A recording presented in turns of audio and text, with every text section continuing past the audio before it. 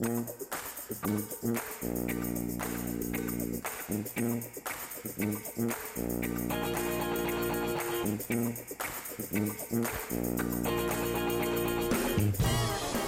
Schroeder is the executive director of the Pennsylvania Coalition for Civil Justice Reform. After serving 17 years in the Pennsylvania legislature fighting battles against the trial lawyers, Kurt is continuing the effort to make Pennsylvania's business climate more hospitable. I hope you enjoy our conversation.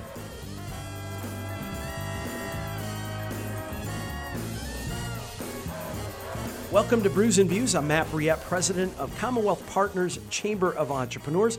My guest today is Kurt Schroeder. He is the executive director of the Pennsylvania Coalition for Civil Justice Reform. Kurt, welcome to Brews and Views. Hey, Matt, great to be with you. Thank you. It's great to be with you, and it's been a while since we've sat down and talked. And of course, we've known each other for many, many years. Many years. Go back a long way. That's right, from your time in the legislature. And before we get into some of the issues, I do want to talk about that. You're a Philadelphia area attorney. You were in private practice, I believe, before you came into the legislature. But give us a little bit of your background, and then we'll get into the issues that you're passionate about today. Yeah, that's fine. I went to law school down at Widener School of Law, the Delaware campus, back when they only had the one campus before Harrisburg, and clerked for a law firm during the day. I went to law school at night, so it was a 4-year program. I worked all day, went to law school at night, ran back and forth from Philly to Wilmington, back home to Downingtown, and did it all over again the next day. So I worked for a law firm that did civil defense work in Philadelphia. I received an offer from them when I graduated and went to work for them for a couple of years. And boy, I'll tell you, it was a great learning experience seeing the Philadelphia court system up close, firsthand, and seeing some of the tricks, I guess, some of the underhanded things that go on. It left a lasting impression on me and really did shape my views, frankly, that I still have today about the civil justice system, about lawsuit abuse, and really had a big impact on me while I was in the legislature and the different things I worked on. I mean, but before you got into the legislature, so you're seeing this as an attorney. What was it that caused you to say, you know what, I'm going to run for office, and then I'm going to work on those issues from the legislative side? Well, truth be known, I was always interested in public policy, public affairs, government, politics. I mean, I remember watching conventions in 1972 when I was preteen, I think. So I was always very interested in that.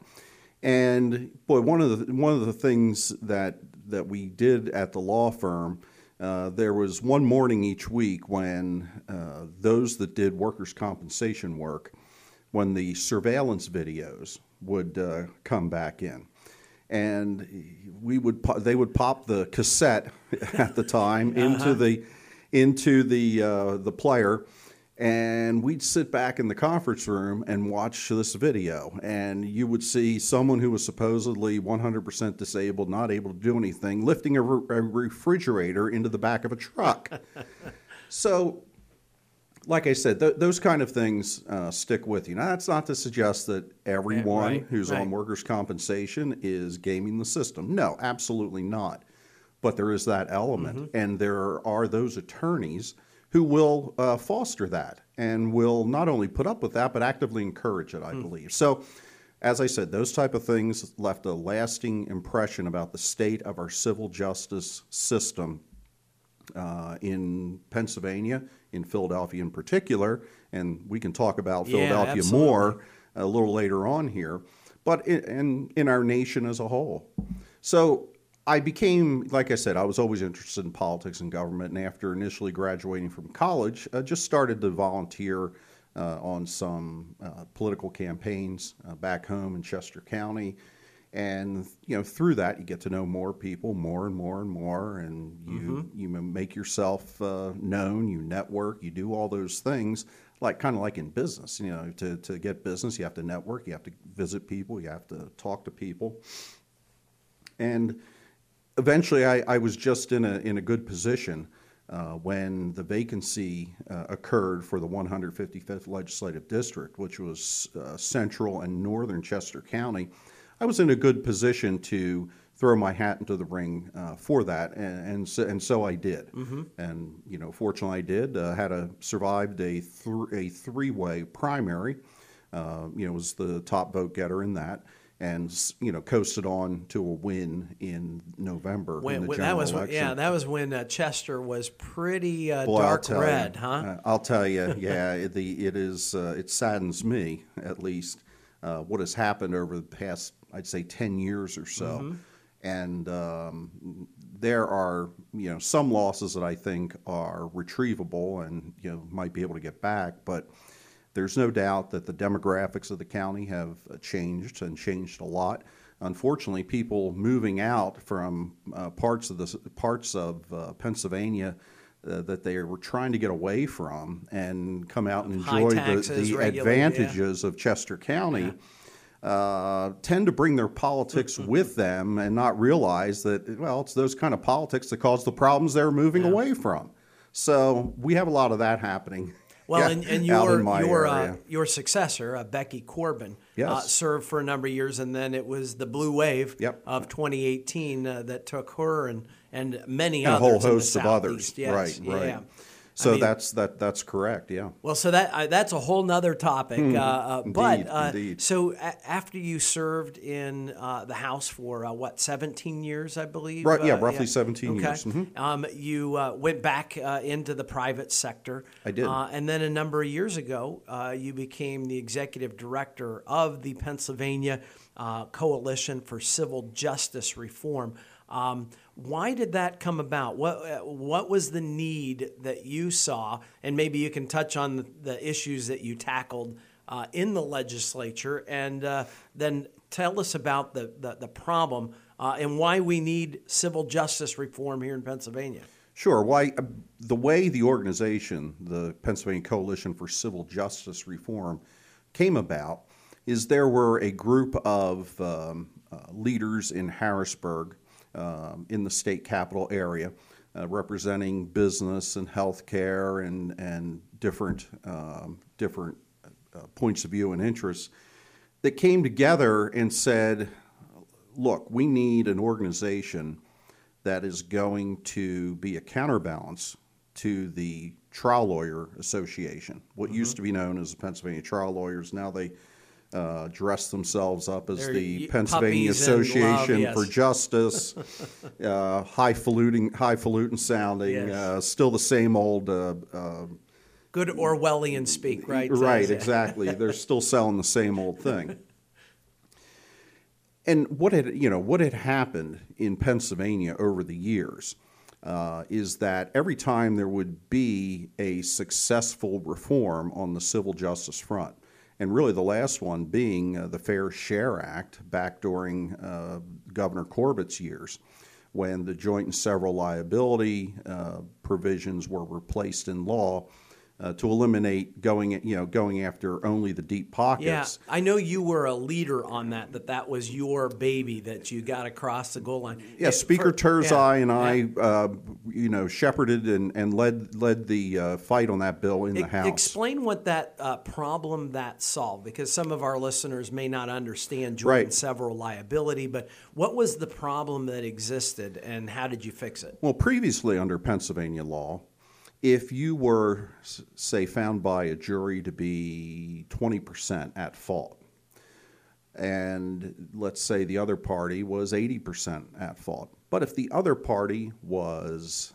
didn't have sufficient finances, was bankrupt or otherwise couldn't pay the judgment, you, the party that was only 20% at fault, would be pegged with paying 100% of the damages, even though you had, really just a fraction of the responsibility for it. So the trial lawyer is always going to look for the deep pocket. For the deep pocket. Say, hey, even if we could get them at 1% That's at right. fault, we could somehow figure out and extract 100% of and whatever. That's exactly what happened in Pennsylvania law up until it was changed, through our efforts in the legislature and Governor Corbett signing the bill. The same bill was passed twice before.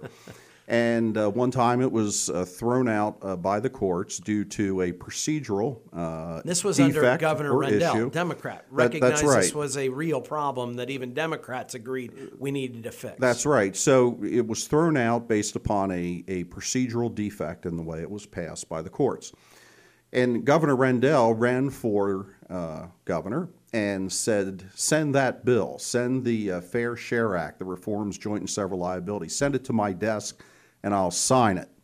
He said that during his campaign. Right. Well, we sent the same bill to his desk and he vetoed it. So, yeah, it is what it is. Somebody got to him on the way. I guess his so.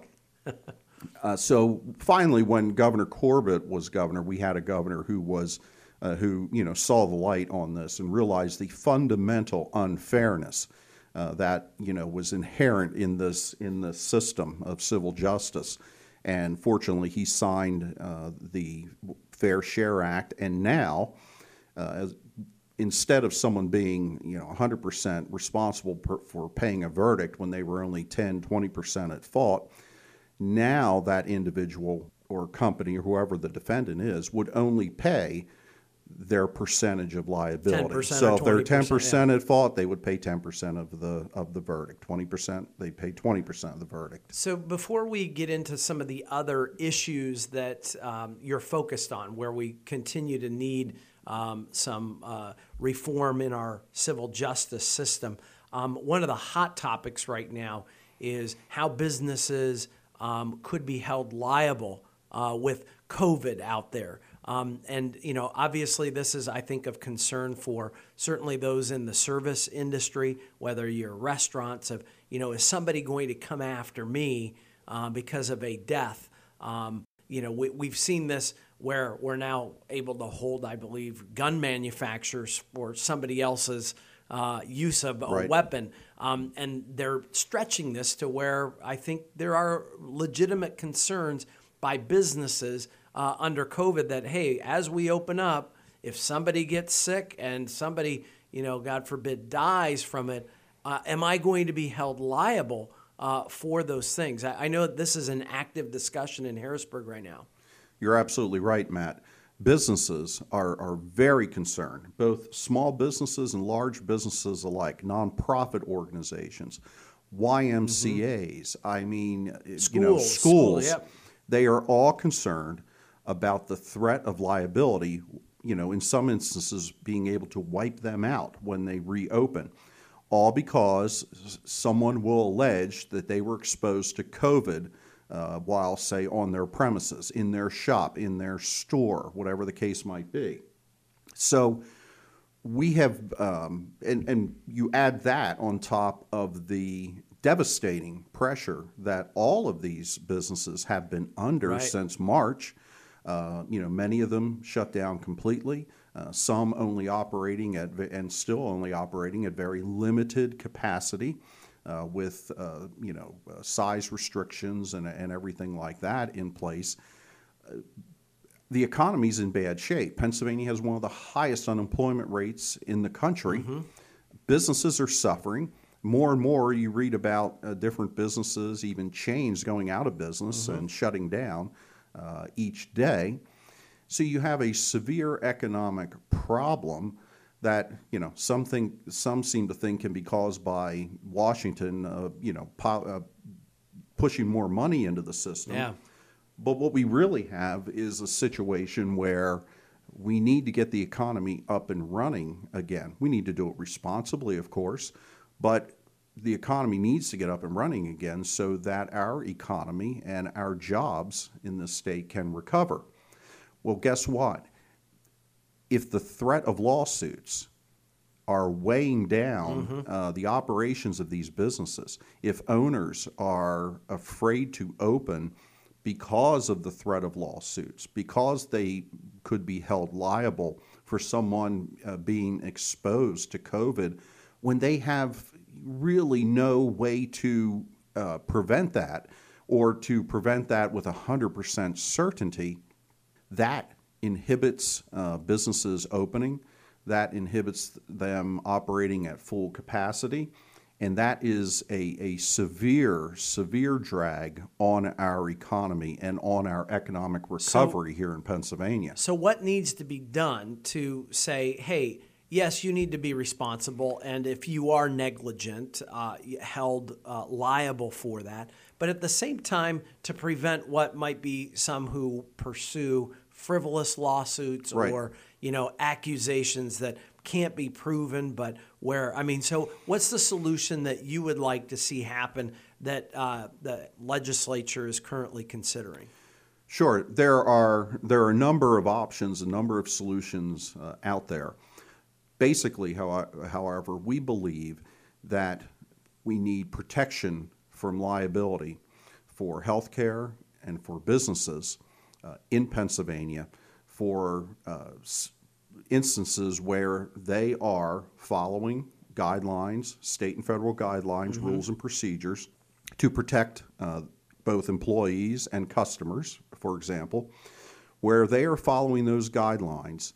They should not be held liable for negligence or alleged negligence in those situations for the spread of COVID. So if you're a restaurant, you've said, hey, look, we followed all these, we've demonstrated our compliance, right. That if you can show that somebody can't come after you just because you got COVID possibly at this location. If they're doing everything by the book, and they're making a good faith effort to comply with state and federal government guidelines that have been issued for the operation of their particular industry or segment of the industry, they should not be held liable. But if they are not doing that, if they are acting in a grossly negligent manner, for example, acting with intentionality, intentional acts, we're not asking for protection in those situations. We're asking for legislation to protect business and healthcare in the situations where they are doing the right thing, where they are acting responsibly, following guidelines and procedures to protect, like I said, both employees and customers. And so what's the resistance to this? What are the arguments that the trial lawyers are making, and why this hasn't landed on Governor Wolf's desk? And what has Governor Wolf said about this? Is he willing to sign such legislation if it reaches his desk? Well, the trial lawyers, first of all, make a ridiculous argument. They argue that without the threat of lawsuits hanging over the head of the small business owner,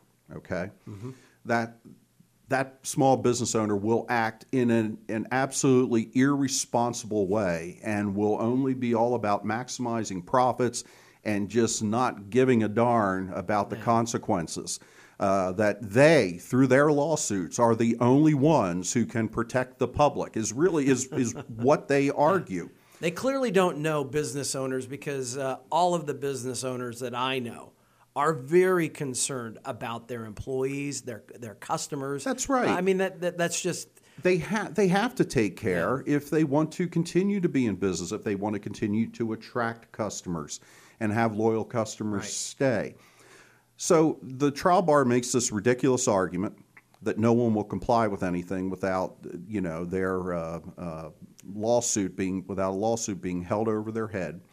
But when you look at what we're actually asking for, the incentives are absolutely in place to cause people to take care and to comply with guidelines, because you're not going to get the protection. You're not going to get liability protection if you don't follow the guidelines. If you are reckless or grossly negligent or act intentionally, you will not be protected. So the incentives, it's more of a positive incentive than it is a hammer, if you will, the hammer of a lawsuit. But it is a strong incentive. If you want to be protected from negligence, If you want to be protected from, liability, you follow the guidelines, and follow the rules, and you will be. And it's not to say that you won't see a lawsuit. So lawsuits can still happen when you can demonstrate negligence or failure to comply. Anyone can file a lawsuit at any time. Yeah. It's not foolproof. It doesn't guarantee they won't see it,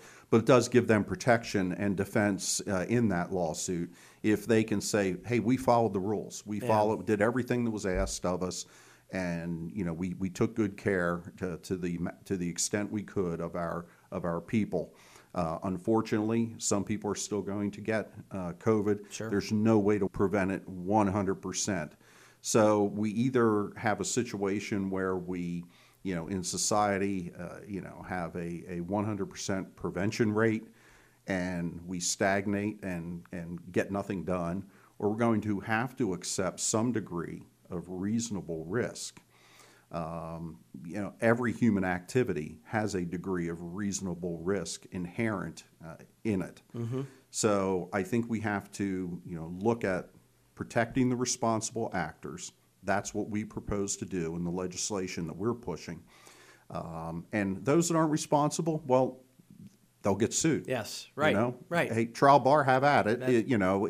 If they're not following, healthcare guidelines, we're not trying to protect them. Right. Nobody's trying to protect bad actors. That's exactly right. And part of, I believe, the reason we don't see some of the action here legislatively is the power of the trial bar outside of the Capitol, but in elections.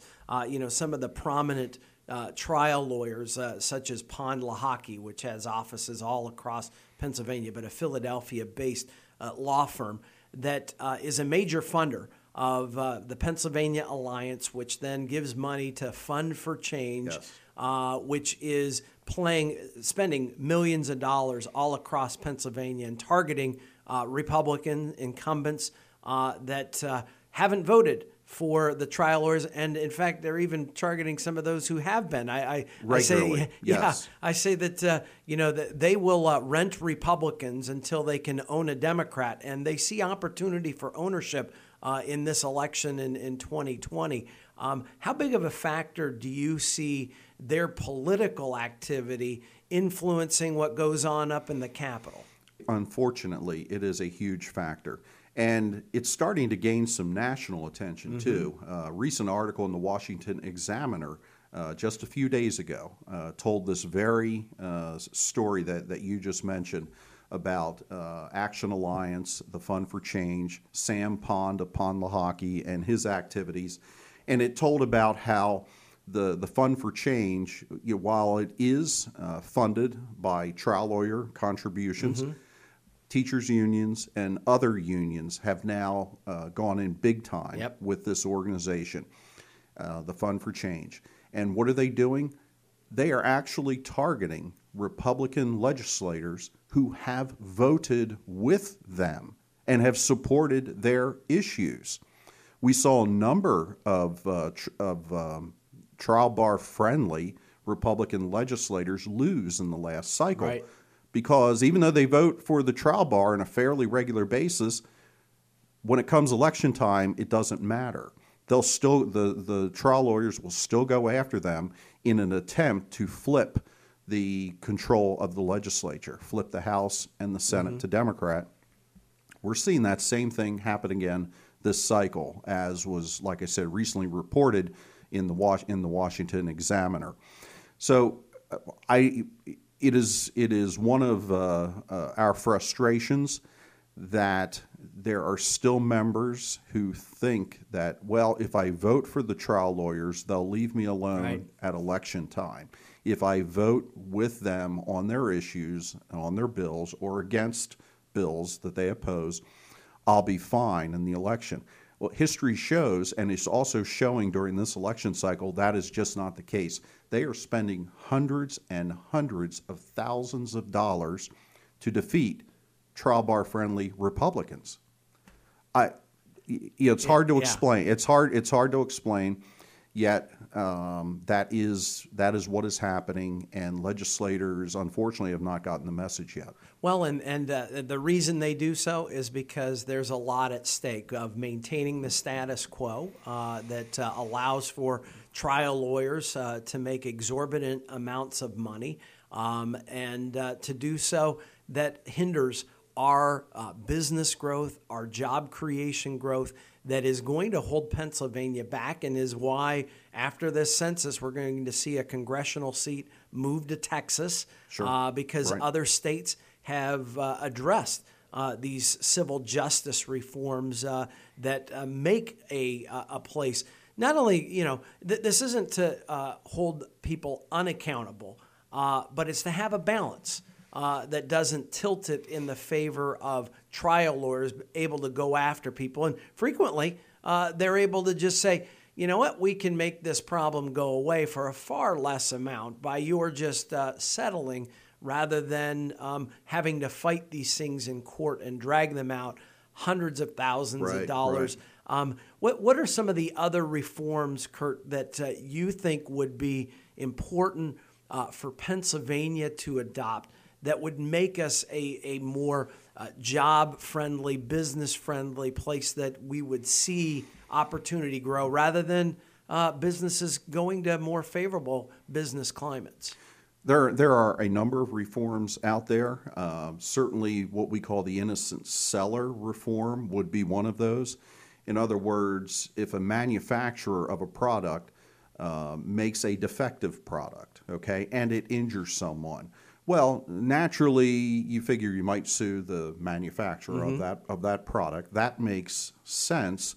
But what also happens is the retail store that you purchased it from, that never touched the product, didn't open the product, didn't tamper or alter it in any fashion, just merely took the product and put it on their shelf and sold it to you.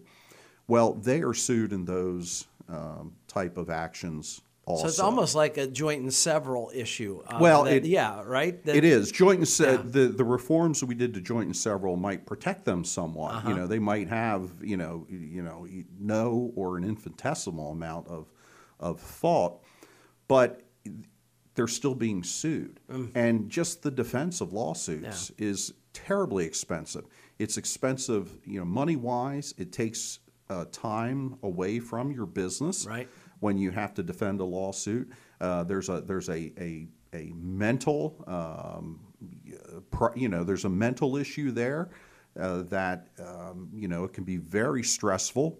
So you have a combination of things that wear on the business owner in that situation for something they have absolutely no responsibility for that product. So that's just one. That's just one example. Have most states adopted that type of? Is this where Pennsylvania is?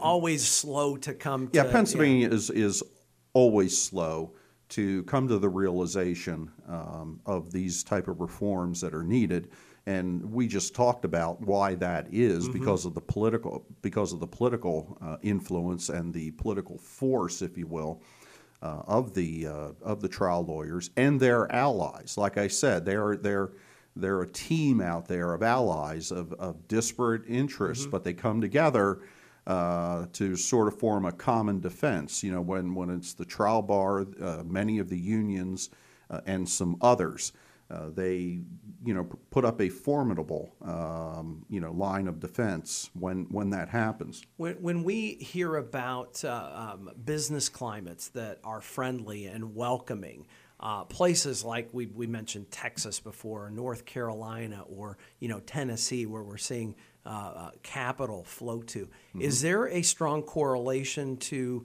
civil justice reforms that have occurred in those states? Or is that just not, do you see that causation and I guess the other side of it is where businesses are fleeing from? Right. Do they have the lack of these kinds of reforms? Is there a cause and effect here, a correlation to those? There truly is, and all you have to do is ask businesses themselves. The U.S. Chamber does regular polling on this issue of their business members, and so does the NFIB, the National Federation of Independent Businesses. Chamber represents mostly larger businesses, but not exclusively. There are many small businesses members of the chamber. NFIB represents exclusively small businesses. And their members will both tell you that the lawsuit climate, the civil justice climate in a state has a great bearing on whether they will go into that state to do business. You know, will they set up shop there? Will they expand their operations into a particular state? So while it is not the only factor, certainly that businesses look at, they look at the tax situation, the regulatory scheme and whatnot. Civil justice climate, legal climate, the threat of lawsuits is very much on the mind of every business owner out there, and very much has an impact on where they will expand, where they will provide jobs. So, and the other area where this is quite evident is in healthcare. You know, you look at the reforms that were made in Texas a number of years ago, and you look at the doctors who rushed to Texas to practice. They went there from you know, states that had oppressive civil justice climates, where they were constantly being sued for medical liability, where there were, you know, open-ended awards, where there were, you know, places we like to call judicial hellholes that, you know, victimized them, Philadelphia being one of them. And they very much, you know, very much impacts the access to health care in those states. States that have reformed have great health care systems where, you know, doctors, especially high-risk specialists, have fled to that state, and they've left states like Pennsylvania and others that has, you know, one of the highest rates for malpractice insurance because of, you know, all the lawsuits that are filed, and the massive verdicts in jurisdictions like Philadelphia. Well, and I know that part of that was something that was ended, and that being venue shopping, whereby lawyers would look to have their case heard in Philadelphia because they would get what would have been called jackpot awards.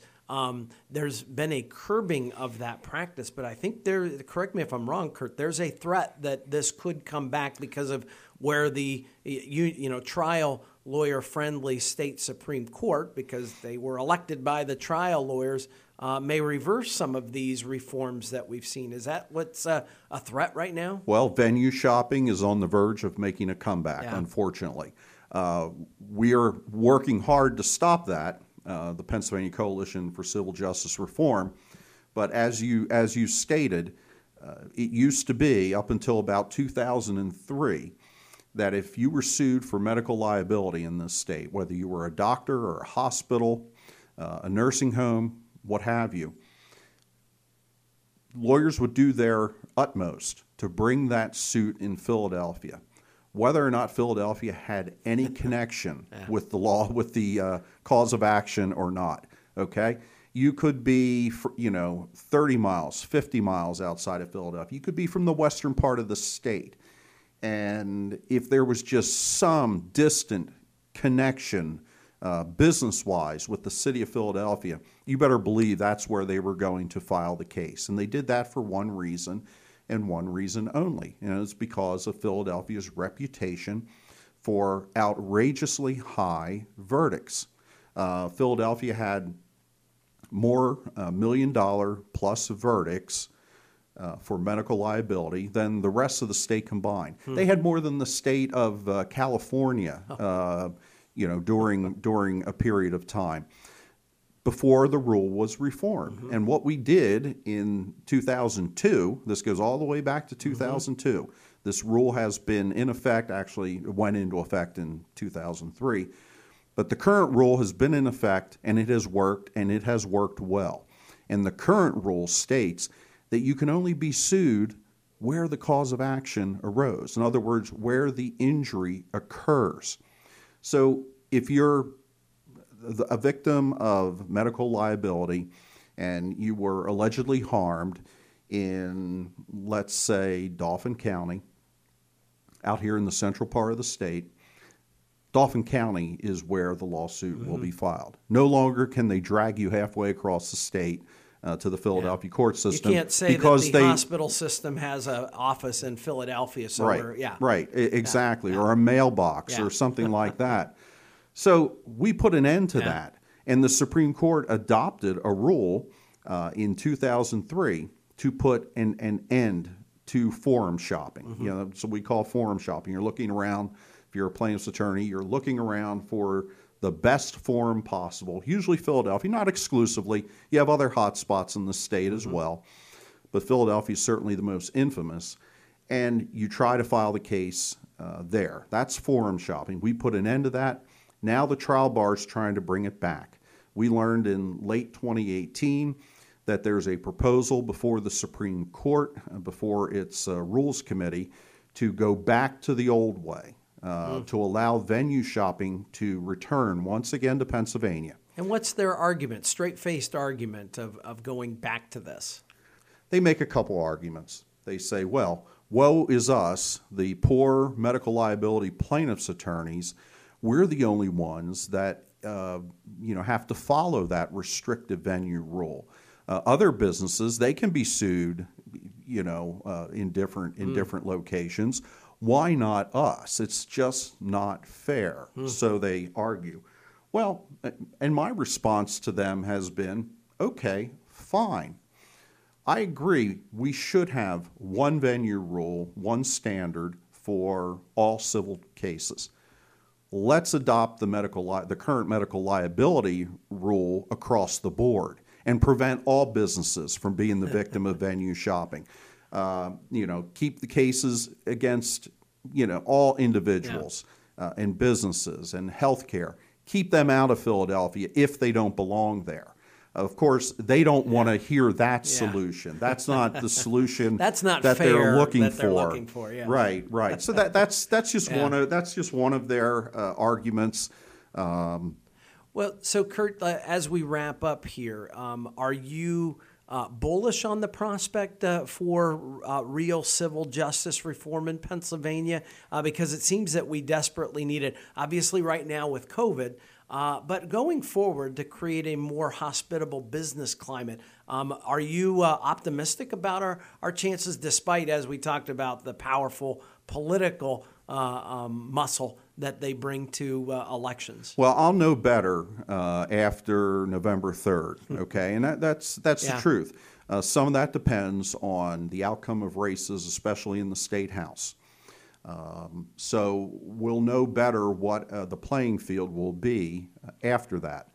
But elections aside, I'll say this. We're definitely pushing the boulder uphill, okay?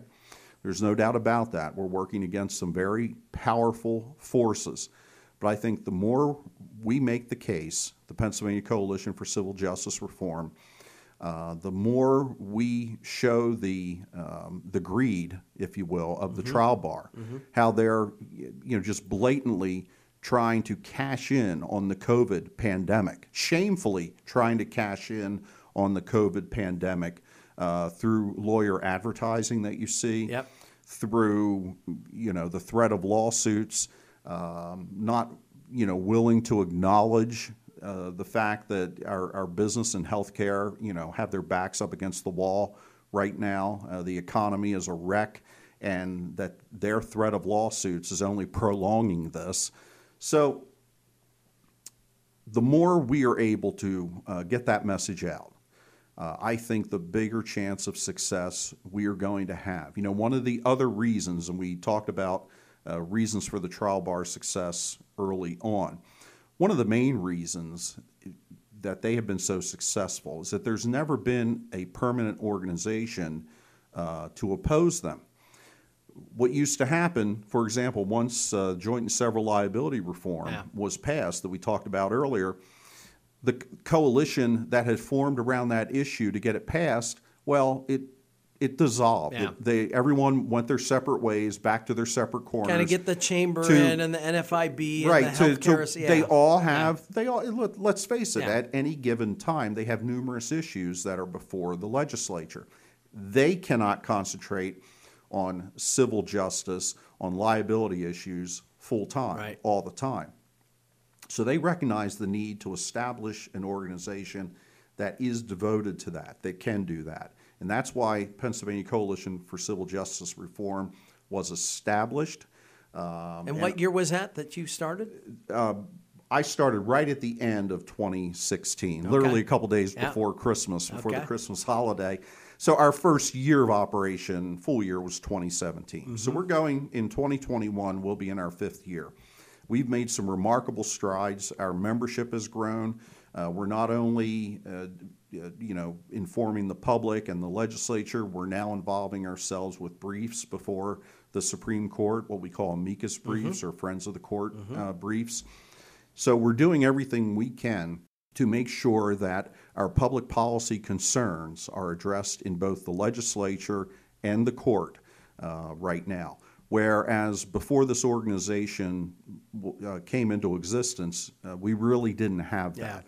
It was more a one-off at exactly. the time. It was a one-off per issue, and there was no continuity. So we have that now. We do, and I thank you for that, Kurt, because you're taking up a cause that is desperately needed in Pennsylvania for our future prosperity. So I wish you well in all of your endeavors and look forward to partnering with you in fighting these fights. So thanks what you're doing there at the Coalition for Civil Justice Reform. And folks can find out more. What's your website if they want to look you up? Sure. It's paforciviljustice.org. It's a long name. I apologize. paforciviljustice.org. Right. PA for Civil Justice, one run-on word, .org. Mm-hmm. Well, Kurt, thanks for joining me here on Brews and Views.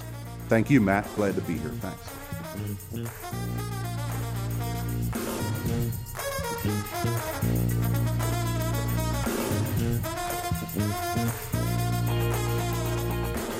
You've been listening to Brews and Views, a production of Commonwealth Partners Chamber of Entrepreneurs. Find us on Facebook at Commonwealth Partners and follow Matt Briette at MattBrouillette.